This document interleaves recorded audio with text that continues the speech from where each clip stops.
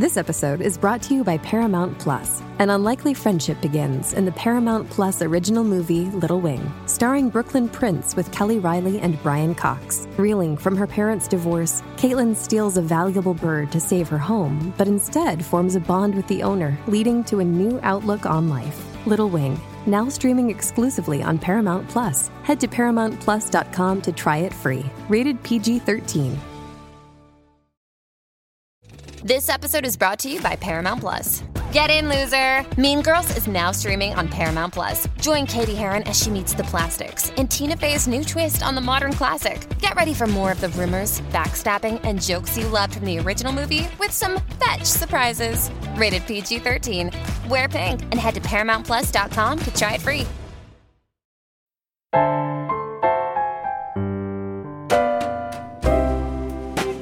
The universe has good news for the lost, lonely, and heartsick. The Sugars are here, speaking straight into your ears. I'm Steve Allman. I'm Cheryl Strayed. This is Dear Sugars. Oh, dear song, won't you please share some bittersweet days with me?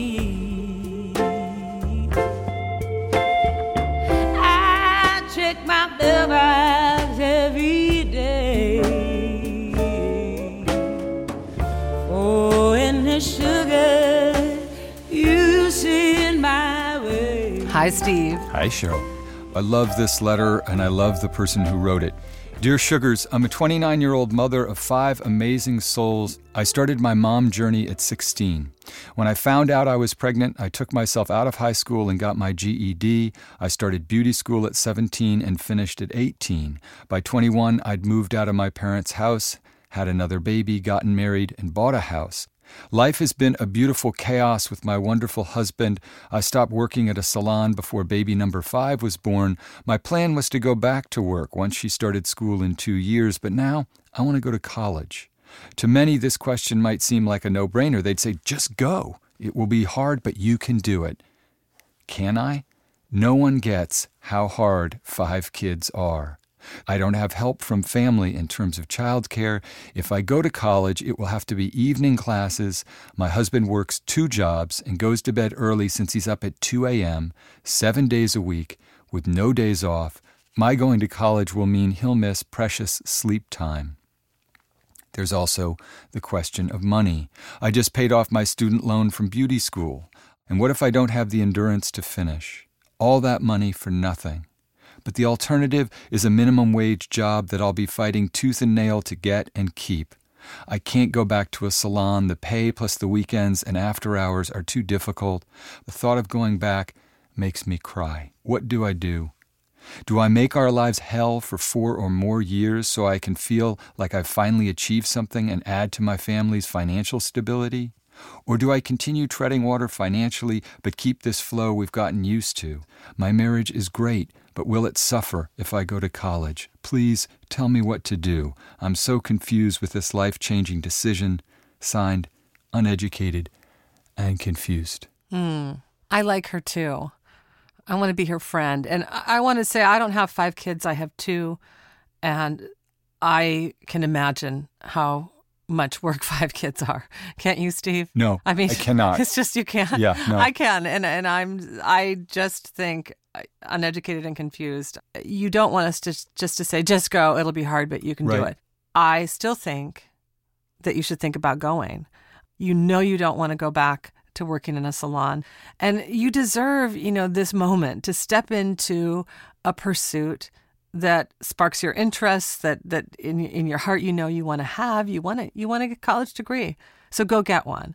But I would suggest that middle path of, make the entry a little more gentle than suddenly saying, hello, I'm a freshman. I'm going to take a full load of classes and I have to be in the school attending. Why not sign up for an online course, sign up for 2 online courses, maybe take, 1 class at your local community college, get some college credits before you step in all the way. And I think that will really be helpful for you in terms of keeping that sense of balance and harmony and flow in your family.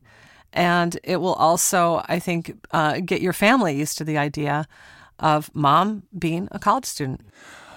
I said that I love you, Uneducated and Confused, because you seem so clear-eyed and honest about having reached a point in your life where, to quote John Prine for the millionth time, your heart gets bored with your mind and it changes you. You know that going back to the salon makes you weep, makes you sad, doesn't bring meaning into your life, and you know that you're yearning for something more. But I want to isolate something in your letter that I think you need to pay attention to. You write, I can finally feel like I've achieved something. And I just want you to recognize you have 5 kids. You've done this with a husband, but without family support. You got yourself a GED. You bought a house. You built a marriage. I don't think you're recognizing how much you've already achieved. And you're now saying to yourself, I want to get an education. I want to do something more. But I know that that's a real threat to this happy but precarious and maybe even fragile flow that I've established. In a short-term way, it's not going to mean that you're around as much for the kids, for your husband. It's going to mean that you're exhausted. Those things are real. Cheryl and I are not in the business of saying, go, chase your dreams like they're butterflies. That's not it. You see it. But I think also within your letter, you have to recognize you've achieved an incredible amount to build the life you have, and that is what's going to provide you the power and the confidence, I hope, to frankly destabilize your life in the short term so that you can ultimately have a bigger and more meaningful life. Mm-hmm. I just can't finish this discussion without also saying one word about money. Student loans. I know student loans. I was paying off my student loans for my bachelor's degree until my 44th birthday. I made the final payment on my 44th birthday, which was just 4 years ago. And it was a hard thing. And so I don't want to diminish that. But I will say that I really hope that you will investigate all of your financial aid options. There are financial aid options that are associated with your income, but more helpfully, I do think that there are absolutely colleges out there who offer scholarships and sometimes full scholarships to people just like you, uneducated and confused. My own mom, I will say uneducated and confused, never had the opportunity to go to college. She, like you, was a teen mom. And when she was 39, she went to college. She went to college when I did. We were freshmen together in college. She got straight A's, as I recall. She got straight A's. She died in her senior year of college, over the spring break of her senior year, 2 classes shy of her bachelor's degree, which was granted to her posthumously. Which was, of course, a heartbreak for many reasons. But, that experience of college was deeply meaningful to her. And I understand everything Steve is saying when he questions this word achievement, because, of course, you have achieved so much already. But I also get what you're saying, that you want an achievement that's all about you, the intellectual work that you do, the creative work you do, the work you do as an independent person, independent of your roles as a wife or a mother. And that's what my mom got to have. And it really was one of the greatest gifts of her life. I hope you'll get that for yourself, uneducated and confused, one way or another. You want it, and so go and get it.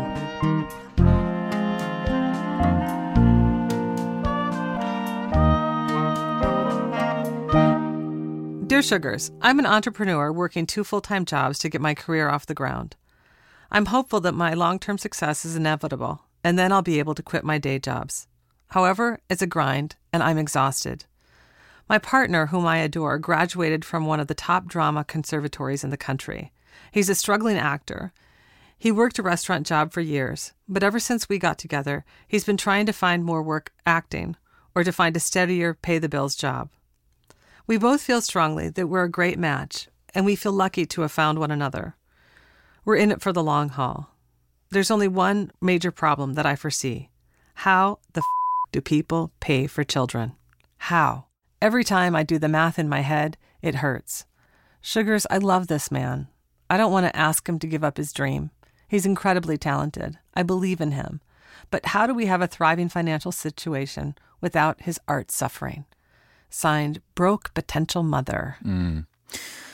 So Broke potential mother, there are a few things that you kind of have to step back and recognize. You're both in the stage which we would call your apprenticeship, and that means you're paying dues, basically, and that you haven't built it yet, but you're in the midst of building it. And sometimes in that process, the prospect of bringing a child into the system and worrying about financial obligations to raise a child, it seems untenable and completely stressful because you're both paying your dues and doing your apprenticeship, which, by the way, is how people achieve. The thing I think you need to do most centrally with your husband is do a self-inventory and talk about what your needs are and what your wants are. Because when you talk about needing a thriving financial situation, that might mean, and you have to be honest about this, that you see financial security as this: we own our own home, I want to be able to go on vacation, whatever it is for you. Or I have a goal that I want that to be our lives in a decade, and I want our kids to have the option of ... music lessons, whatever it is. You need to talk with your husband and do a self-inventory, and don't lie to yourself and don't squint at it. If you have started your businesses and you're an entrepreneur because you want eventually to have a thriving financial, life and have that kind of, then be honest about it.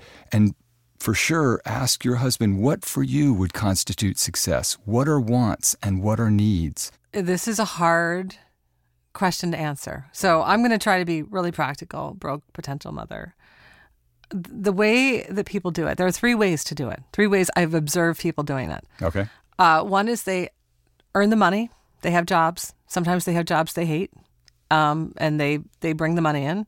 The other is they have jobs that they hate less and fewer of them, and they go in combination with the jobs, they go into credit card debt. It's ginormous. I've done both of those 2 things. Right. And when I sold Wild, I was in more than $80,000 of credit card debt. My husband and I were, and it wasn't because we hadn't been working our tails off. It was because our jobs didn't pay much. We were both freelancers. Sometimes we couldn't get that job, and we had 2 little kids. 2 little kids. And we didn't have any of the third way, the third and secret way that a lot of our peers do it.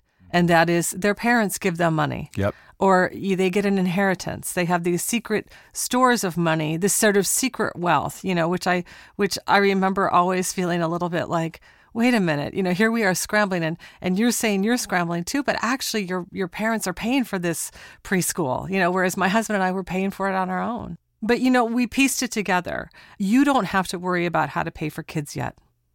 You don't have kids yet, okay? And so I want to try to tell you that you are not going to succeed as an entrepreneur unless you take some financial risk. Your partner is not going to succeed as an actor unless he takes some financial risk. And now is the time to do it.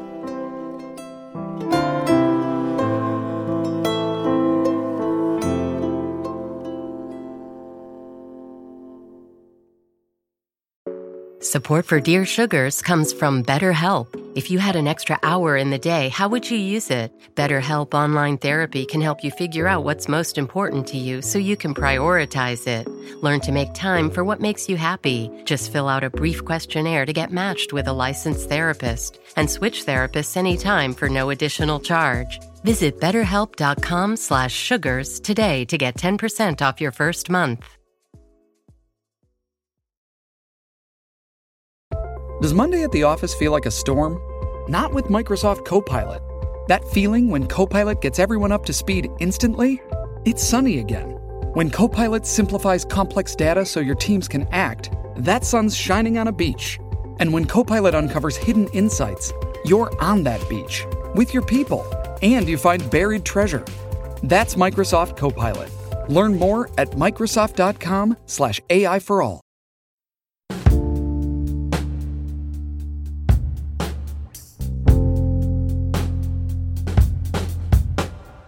So one of the people who really helped me navigate all of this terrain, Steve, is my professor and beloved friend and the amazing writer, George Saunders. Yay! He was my mentor and teacher when I was a student at Syracuse University, getting my MFA there.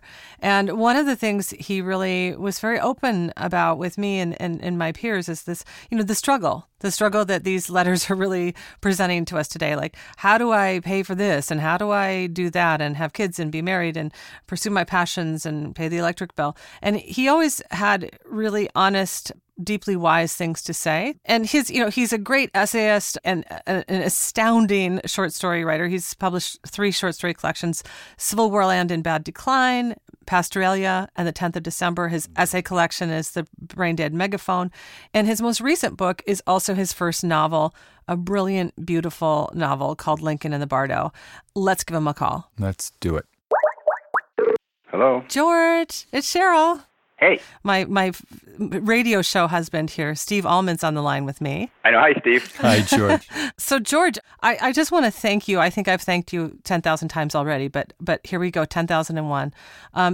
For always being so honest about your own journey when it came to you and Paula trying to figure out how to put this puzzle together of paying the electric bill and also nurturing your creative ambitions. And so... Well, I'm happy to hear that. Yeah, so thank you.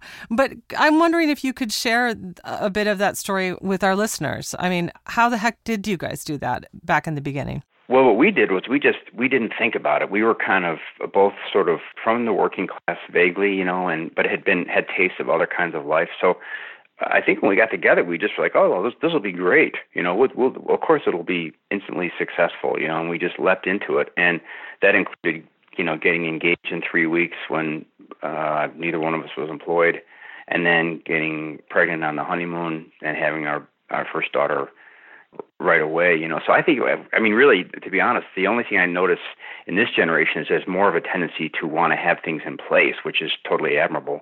But with us, we just had this kind of cockiness that we could make it work, I think if we'd sat down and tried to figure out if we could afford kids, we never would have been able to do it. Because we couldn't. We just literally couldn't. And then, of course, once you get in there and you have these little people that you love so much, things that you didn't know kick in, extra energy for sure, and maybe extra resolve, but the love for the kids and your partner keeps you going. So, I felt a little funny even with the idea of advice in these letters, because our thing was just be stupid. We just ran in there and did it. It's interesting. Before you got on the phone, that's the advice I gave to broke potential mother. I was like, give it a whirl, like take some risks, and you don't have to plan your whole financial future. But I'm curious, there was this era where you had an actual job because you had these kids, right? Yeah, I there's a kind of crossroads moment where like, okay, either I'm going to do the starving artist route and make these kids suffer, or I'm going to suck it up and find in myself the potential to go into a job that I wouldn't have dreamed of taking a year ago, And then what I found was actually that was great, to go in and say, okay, I have to give up my image of myself as this, scrappy, cool, young bohemian guy and actually put on a tie and go into this job for 8 or 10 hours a day. And things start to move around. Suddenly you're like, okay, so these are human beings here. Right. These are human beings trying to better their lot. That's got to be the stuff of literature, There's right. people here having affairs and trying not to have affairs and being in love. And there's within that 12-person company, there was a whole range of human activity. So maybe as a way of gaming myself, I said, okay, look, if you are a writer, you should be able to find material even here, even everywhere, and that helped me a little bit to say, since these are human beings gathered together, this must be percolating into my artistic machinery. Therefore, it's not a waste. Can you talk a little bit, George, just about what that job was, since it was so much not associated with your bohemian? Yeah, when you let go of your bohemian scrapping ways, what was the job you took? Well, the first one was there were two tech writing jobs that I kept for about 8 years. And the first one was at a pharmaceutical company, and I was basically rewriting descriptions of animal experiments for these FDA documents. So not only was it boring and hard, but I didn't know anything about the subject matter. And then we moved, and I ended up working for an environmental company, kind of doing the same thing, but for environmental scientific reports for corporate clients. So I was a tech editor, basically. Yeah.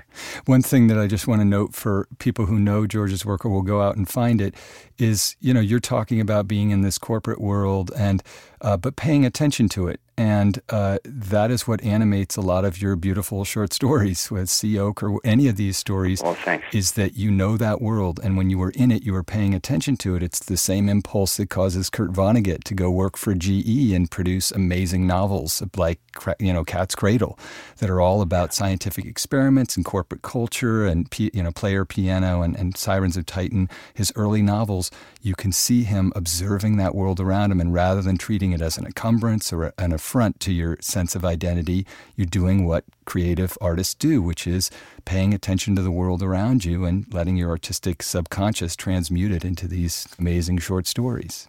There's some kind of a slight change, I think, maybe even certainly from the time that I was in school, where I don't know how to say this. It's a totally admirable idea that everyone should live artistically, that should be creative and should be unimpeded and have a beautiful, free life. But that doesn't mean that the only worthy livelihood is paid artist. And as we know, those spots are very hard to get. So I think part of what I'm trying to convey to my students is that the attempt to do art is noble.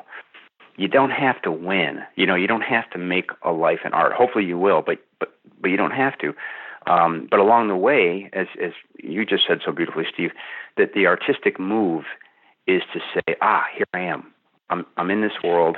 This part of the world I did not see coming. Yeah.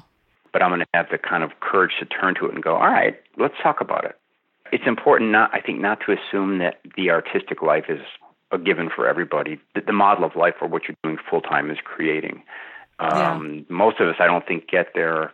I mean, even now, I don't know how it is for you guys, but I'm still doing a lot of detail work to try to get to those 4 or 5 hours a day of creativity. Yeah, absolutely. I remember very distinctly when I was younger feeling really envious of peers who'd had all of these things that I called opportunities, peers who got to have lessons and who got to be sent to camp and who didn't have to spend every summer of their teenage years working full-time at the Dairy Queen like I did, and then having to work my way through college. And, I always thought, well, see, I would be so much a better writer if I had been sent to the creative arts camp instead of working at the Dairy Queen. Right. But actually, and I believe this with all of my heart, is that I learned so much more about the nature of, our existence by working all those summers at the Dairy Queen, and having a boss and having the customers and having to mop the floor at 11 o'clock at night and, all that kind of stuff. That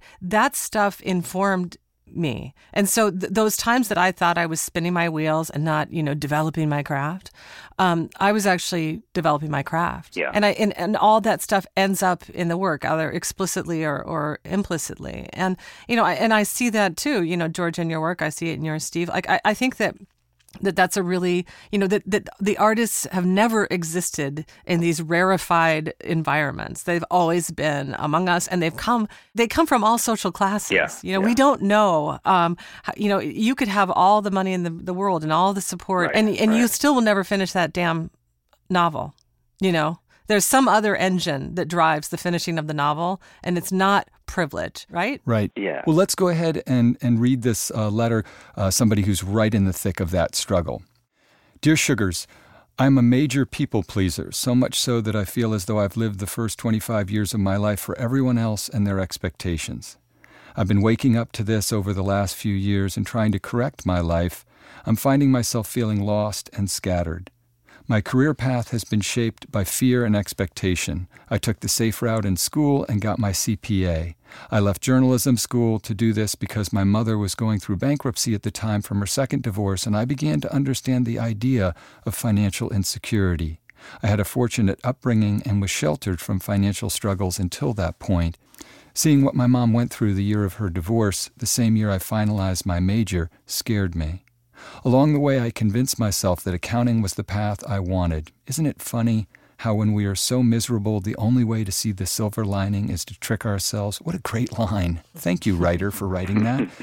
Although now I'm not tricking myself anymore.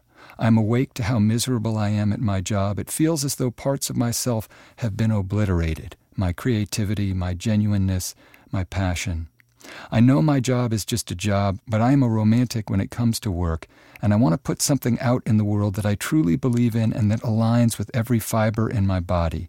To do less than that feels like I'm robbing myself of my core purpose. The problem is, I feel like I've lost the ability to know what I really want to do. I started asking the question, what am I most curious about in life? I found the answer was people and their stories and histories. That's all I know right now. I don't know if I should quit my job and go back to school. Should I tack on all this debt if I don't have a vision of what I want to do afterwards?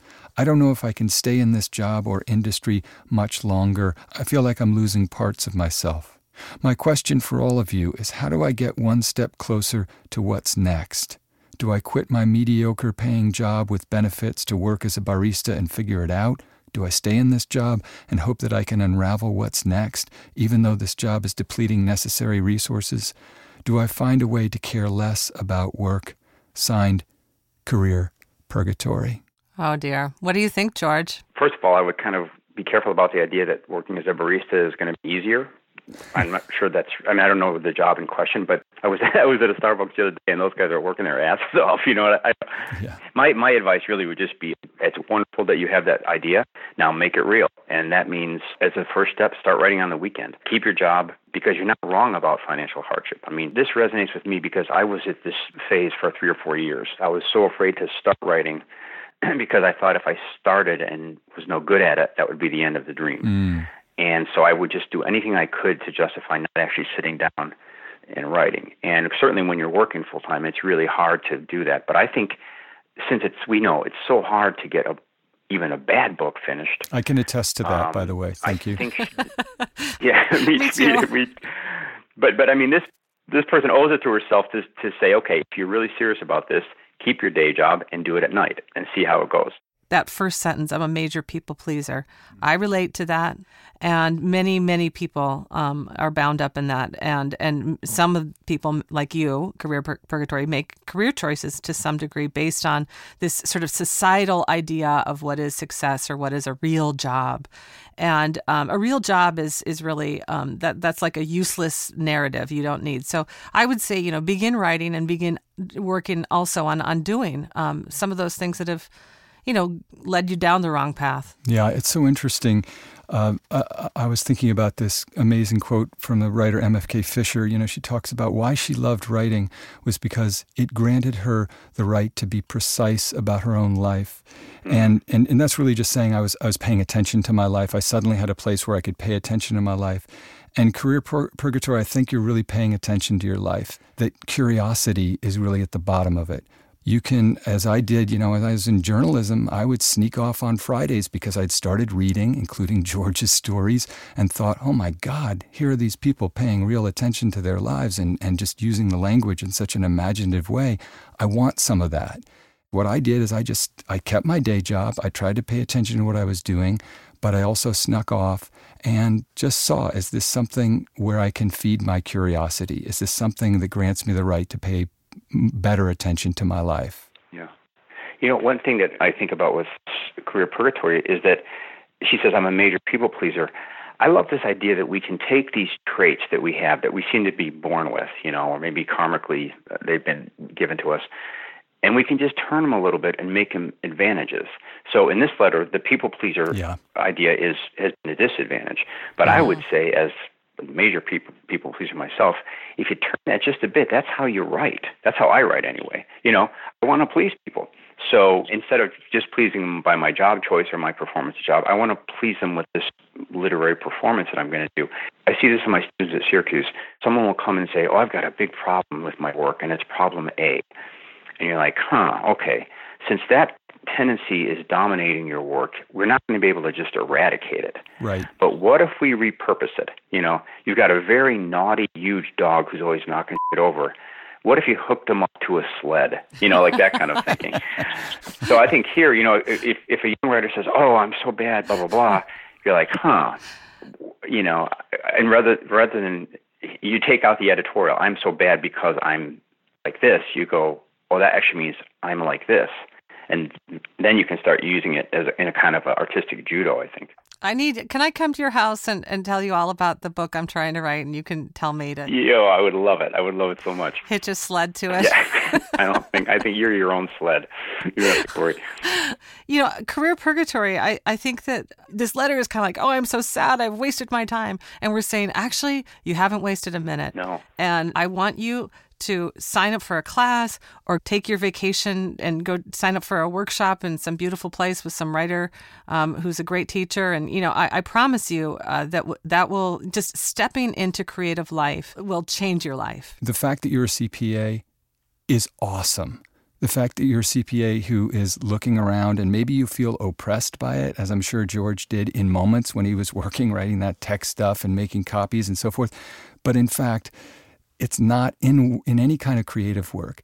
It's not the quality of the life that matters. It's the quality of attention that's paid to that life. I'm sure, George, you would say, if you got a student at Syracuse who's like, I've been working for 6 years as a CPA, hardcore tax law, you'd be like, oh my gracious, I can't wait to read what that world is like. Yeah. And you know what I'd say, and I'd say this to our correspondent, is go get The Pale King by David Foster Wallace. Right. Because that's what that book is about. It's about how is there life in the face of tremendous boredom? And the answer is, oh yeah, of course, Mm-hmm. Kind of a wave of thinking that the person attempting to make an artistic path for themselves has to clear the decks. Right. But I don't think that's actually true. I think that the deck being cluttered is part of the path, actually. I had a version of this, and I was working in the oil fields in Asia, and we'd get 2 weeks off. So I went to the Afghan border, and I was trying to get into Afghanistan with these Mujahideen guys.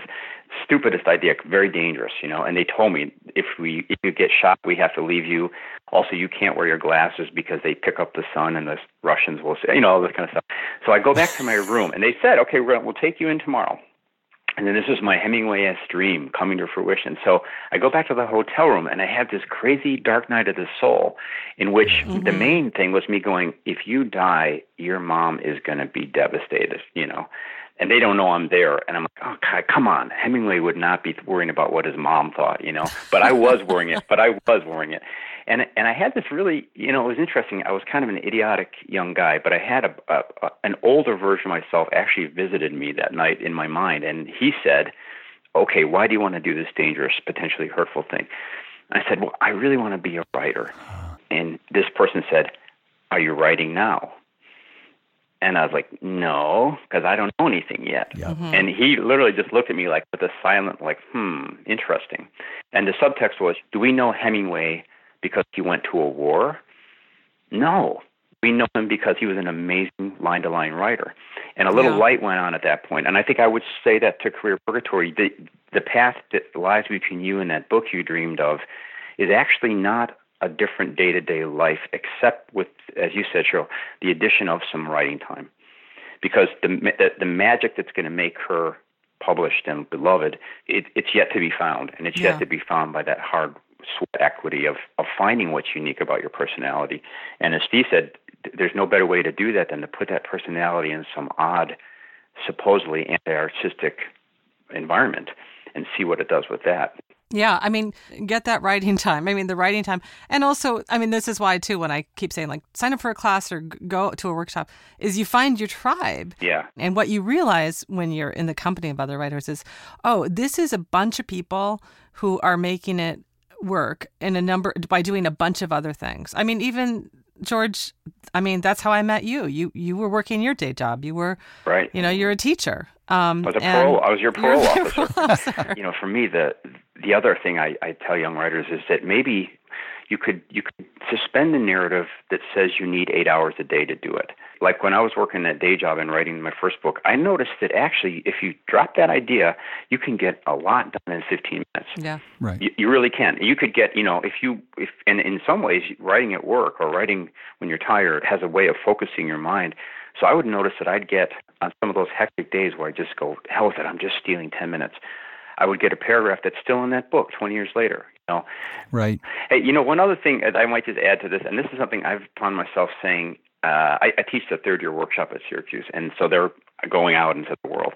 And I've started to kind of ritually say this to one of the last days of class, which is just that kind of just gently say, to everybody who wants to be an artist, including ourselves, it doesn't always work.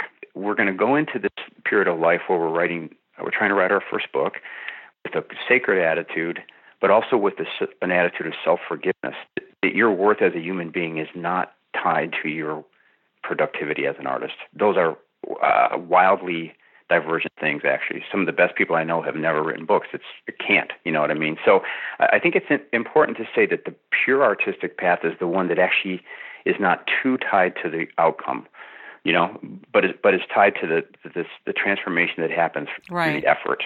I think that's almost like a benediction, you know. Yeah. Well, thank you for your wisdom and for all the beauty you've made through your creative endeavors. Well, you've brought a lot of truth and beauty into my life. So thank you. Well, thank you, for both you guys, for what you do. And thanks for having me on. Hope to see you soon. Bye. All right. Take care, hon. Okay. Bye-bye. Bye.